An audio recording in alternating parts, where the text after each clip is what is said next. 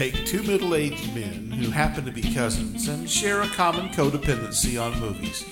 Put them in a room and tell them to talk about anything film-related. The result? An existential exposition of cinematic synergy we call The Finleys on Film. All right, Tommy. How are you, sir? I'm doing good, Mr. Finley. I am feeling it. Feeling it. Yourself? Pretty good. I don't know how to. I have some trepidation talking about this particular episode of ours. I do too. I have a nasty suspicion it's going to be about 7 minutes. Well, no. Well, it could be. It could well be. It's not that. Okay. Well, let's just establish what we're talking about. We're talking about the 1956 film Foreign Intrigue, starring Robert Mitchum and nobody else you've ever heard of. Now, yes, because it was so Foreign Intrigue. The very little reading I could do on this told me that Foreign Intrigue was the first attempt to make a movie based on a TV show. Right. And oddly enough, it feels just like that. It does have that. This movie really feels like that quality. I mean, look, there was the Playhouse 90 stuff. And I guess you could say that there was a little bit of that going back and forth, right? Days of Wine and Roses, Marty. But usually, I guess the film came first, right? Not always. No, in fact, usually, if you're going to do like the Playhouse 90 adaptations, then yeah, they came from the TV onto the big screen. But I think this was the first one. But more importantly, this is the one that was directly just an adaptation of it instead of. So the Playhouse 90s, those were plays that they did on TV, and then they scaled to movies very easily. Because they essentially were already movies. Yeah, the guy behind this, Reynolds was his last name. I forget his first name. Sheldon Reynolds. He had done Sheldon. Sheldon. Bad news already. He'd done some of that TV work. He was heavily invested in the Sherlock Holmes series. And in fact, by the late 60s or early 70s, he really wanted to take that property over in terms of the film rights to all adaptations, and he never got. So you were talking about like the Basil Rathbone, Nigel Bruce version of the. No. Although I think he had something to do with those as a way deep down in the crew. At that point, that's my dog. I apologize. Sorry, man. My dogs are barking. My dog is a good dog because it barks at anyone who comes by, and hates our granddaughter. I don't know why. Hates our granddaughter. Oh no! But that's how that's going. But anyway, so I'll just have our dog chime in as well. No, there comes someone else. Easy, girl. Easy. Oh, sorry. So yeah, I think he had something to do with those early. But he did some of his own in the 50s as like TV properties, and he'd been attached to some of the later ones in the film.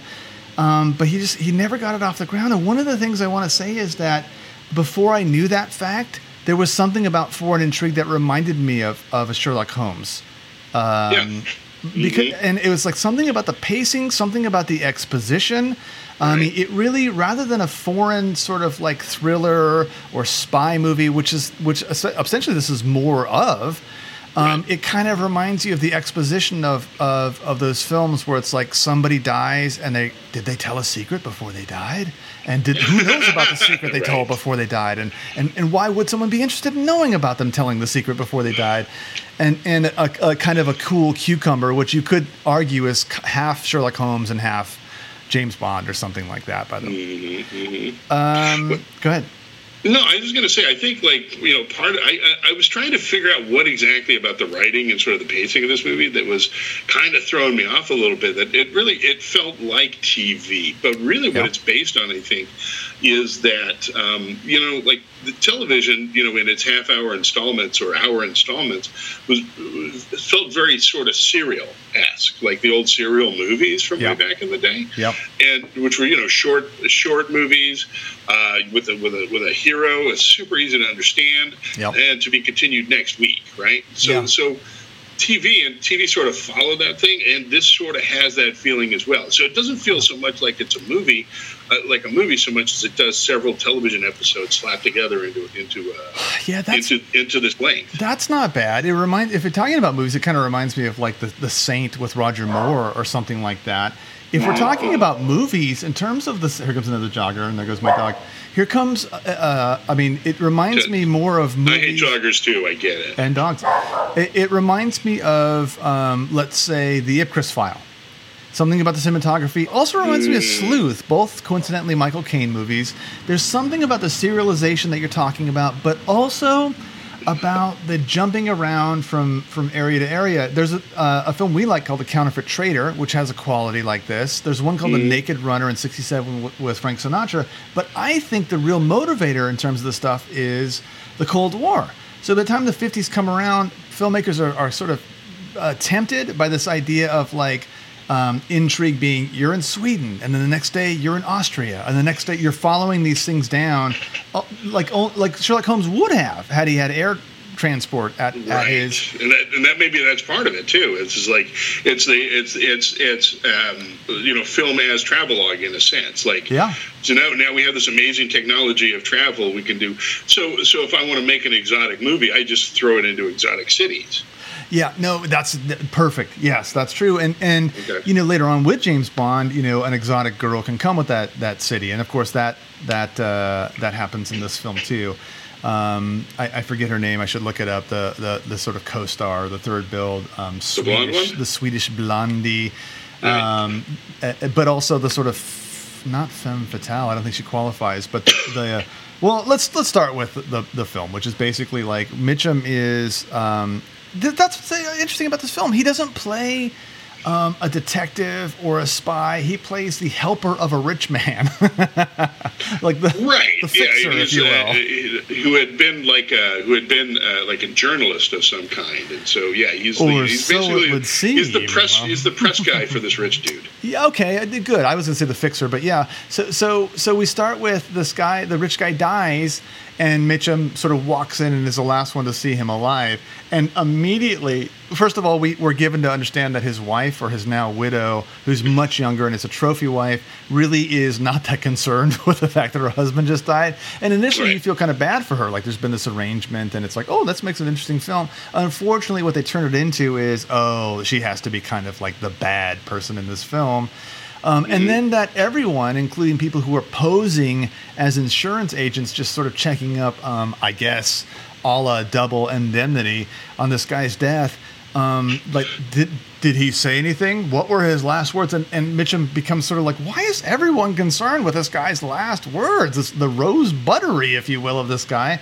And then off we go. He's going to sort of like, there's one clue given, and then, which I'm not going to tell you what it is, but he's off to the races to different locations, trying to track down why this guy lived the life he did, why everyone's concerned with him, and what danger that puts him in, and what he can do about it. Something just occurred to me, I have to say. This has like a lot of qualities of a Hitchcock sort of a suspense thing. Yep. The difference being that in Hitchcock, like the standard is that there's the one guy who knows, like the one guy. This guy, like the Robert Mitchum character, has no idea what the. Yeah, it's got that. Has no idea what he knows, and more to the point. And I love Robert Mitchum. He's one of my favorite actors of all time. Nobody in these movies. Like, do I give a in this movie? I didn't really care about it.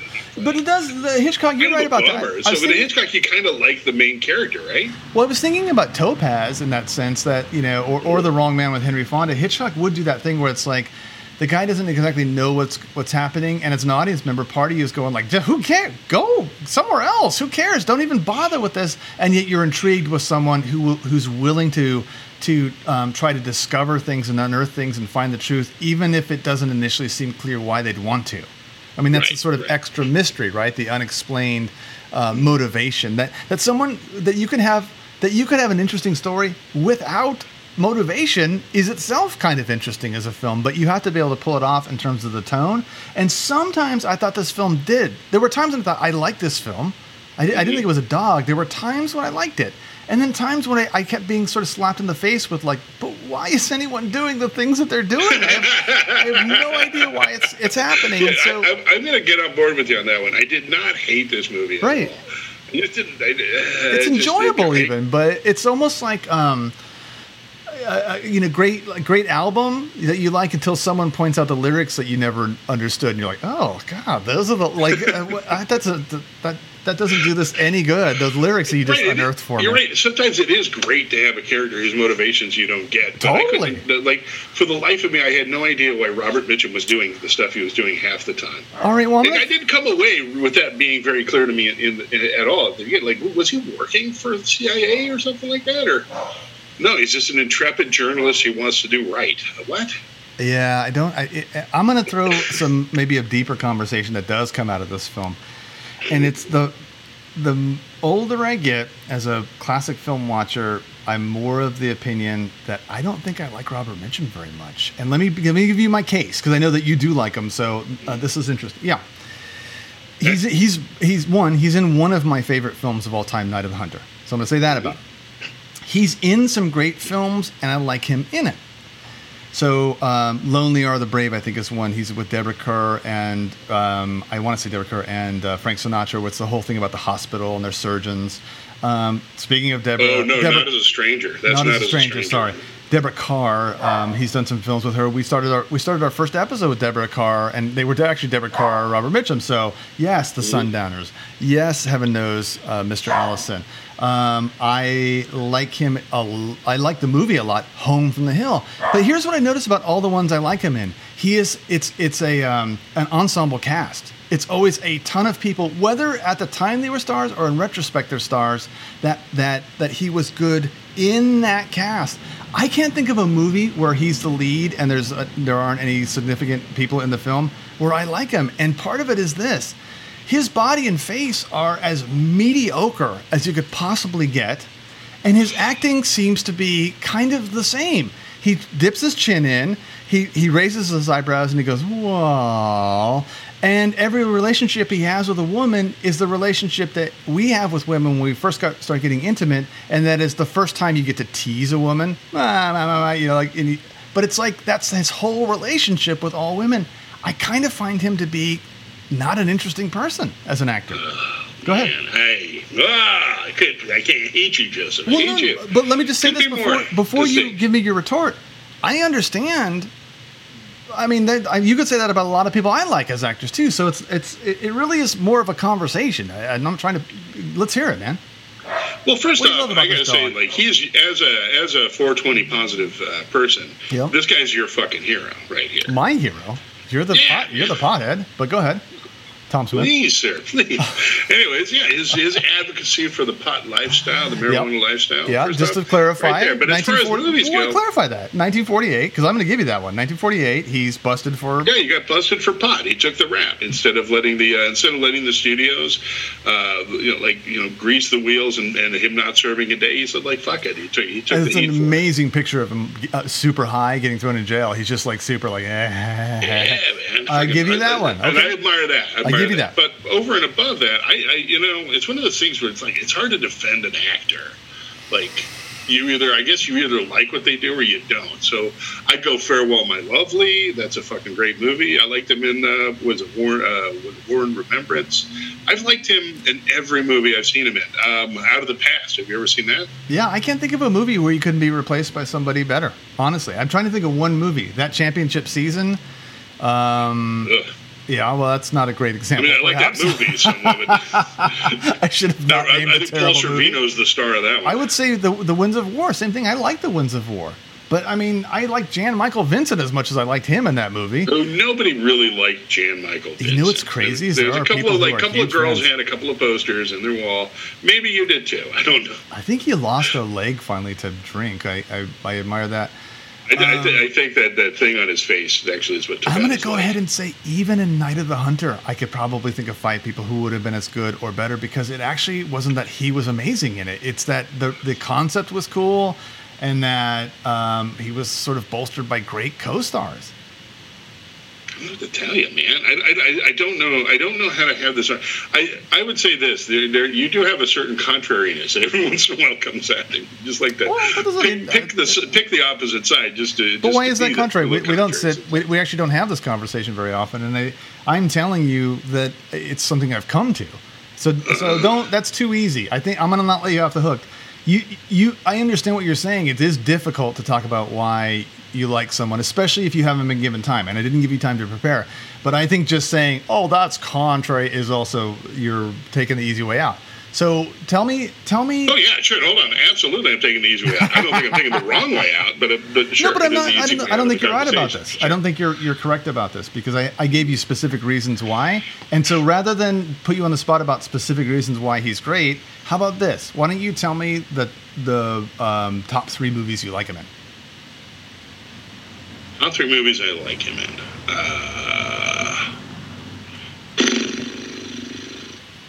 I definitely would go Night of the Hunter, absolutely. Yep. Cape Fear. Cape Fear! What's that? Cape Fear! Yeah. I forgot about that one. Cape Fear. What was it? I think Farewell, My Lovely, but that's not a defensible movie. It wasn't him. It wasn't anybody at their best. By the way, Cape Fear, a good movie. I'm going to be perhaps controversial in your eyes here too, and say this: it's one of the few times I think the remake was actually better. And follow me here. De Niro was, because it's De Niro. De Niro taking on a psychopath, and having something that Mitchum did not have the luxury of having, which is like a less stringent code to be a psychopath. Right. So now, that being said, I thought, but here's the thing: it's just comparing those 2 movies right there. Yeah, De Niro. I mean, it's freaking Robert De Niro, and he wasn't past his height at that point. Like he was still like a hell of an actor at that point. Yeah. But I found Robert Mitchum ultimately more menacing. But I think that's De one of the things that Niro- I do like about him. Overall, he brings a quality out of of menace to a good guy. I won't even argue that he was menacing in Cape Fear. More menacing than De Niro in Cape Fear? Retarded. Absolutely retarded. Now you've brought a level of retardation to the show that I can work with, Tommy. I can't work with this hate speech, Joe. I'm sorry. I'm a little triggered at the moment. Anyway. No, I felt more menace coming off of him than because if I get right down to it, De Niro's was a little bit kind of cartoony villain in that movie, as opposed to Mitchum, who I think was kind of it was a more subdued sort of a thing. And you might say that. You might say that's him not acting very hard. I think it's, but I'm not going to. Here's where maybe I won't give credit to Scorsese or De Niro. It's just that the code changes. De Niro, Mitchum's, quote unquote seduction of the teenager in Cape Fear in 1962. It doesn't get nearly as creepy as De Niro, because De Niro can actually start ripping her clothes off, and by 1992, so it's like I'm not giving credit to anything but time passing there. So perhaps I'm just creating a bad argument by saying De Niro, but maybe this is the main point. Really, is that we can disagree about Robert Mitchum, but the fact that this made me think about it tells me more about this film. Because I did not feel that way before this week. I was like, yeah, he's up there, and I never really fleshed it out for myself. But this made me rethink all of his acting. Well, no, but the thing is, he's not even a terrible actor. He's just perfunctory in this thing. He just sort of shows up from one scene to another in this movie. Oh, yeah, I gotta say that this is terrible. Like, he's not good in this movie. No, but I don't think honestly, there's not a lot good in this movie going on. But it does look like he mailed it the fuck in. But something about the cinematography is very specific to a time, and I'm not even sure that it's great, but it does remind me of the Ipcris File in terms of a very sort of, I can't put my finger on it, but the cinematography is, maybe it's just comforting too. That's the other thing that you and I have to deal with all the time, because we, our friend who comes on the show every once in a while, Evan Monroe Faulkner, is a big sort of like, Blu-ray, all this sort of stuff. You and I had to be dragged out into Letterboxd, and then of course we were like, oh yeah, Letterboxd is better. But we were like, yeah. What do you mean you can hear the words? What? Grainy and like a fraction of a second of a commercial because you cut it out because you were up like at 2 a.m. taping something. That's sort of like our comfort zone. So even there, it's like I'm not even sure that I can critique that honestly. It was I just got to say this. Like, I watched, like I said, I've always been a fan of Robert Mitchum. So in my argument with you, it's very hard for me to. Sure. Like, there's always going to be a soft spot for me in that situation. But I have to say this. My dad, who had the extensive collection of all these VHSs we're more or less referencing here, one way or the other. He had that movie in there for 20 years. I never watched it once. The movie that we saw. Yeah. Oh. Really? Yeah. I never watched it. I never saw him watch it. So I guess that kind of tells me a little bit about that, because it really was not. It was a very perfunctory movie. Yeah, no question about it. Yeah. So, okay, I feel the same way. The movie I want to compare it to in terms of my feelings about it is Ernest Borgnine's 1959 Man on a String. Glad I saw it. I'd heard about it forever.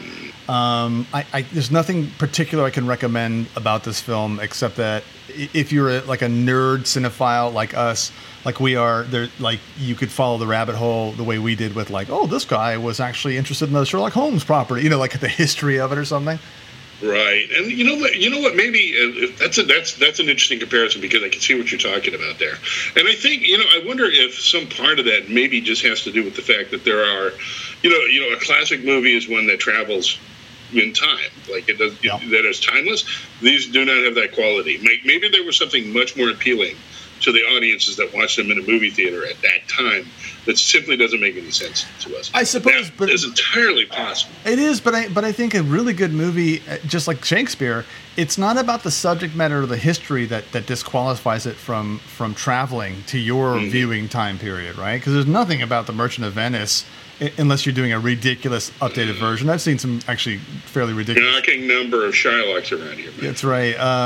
You certainly attempted to do pounds of flesh jokes, but it just travels, and so it's like I don't want to let this film or Man on a String off the hook, because it's like, well, unless it's a Soviet, it's just that there's maybe it's what doesn't travel is like the paranoia, the cultural paranoia we have, because we don't really have it. And think about the fact that we're not particularly culturally paranoid about China or North Korea. And we should be, probably, but we're just like, yeah.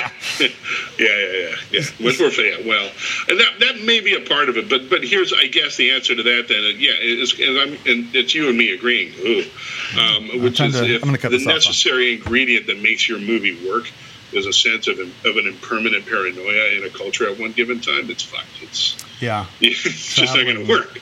Yeah, I feel that way about Gerard Butler movies now. So we can talk about that offline. Oh yeah.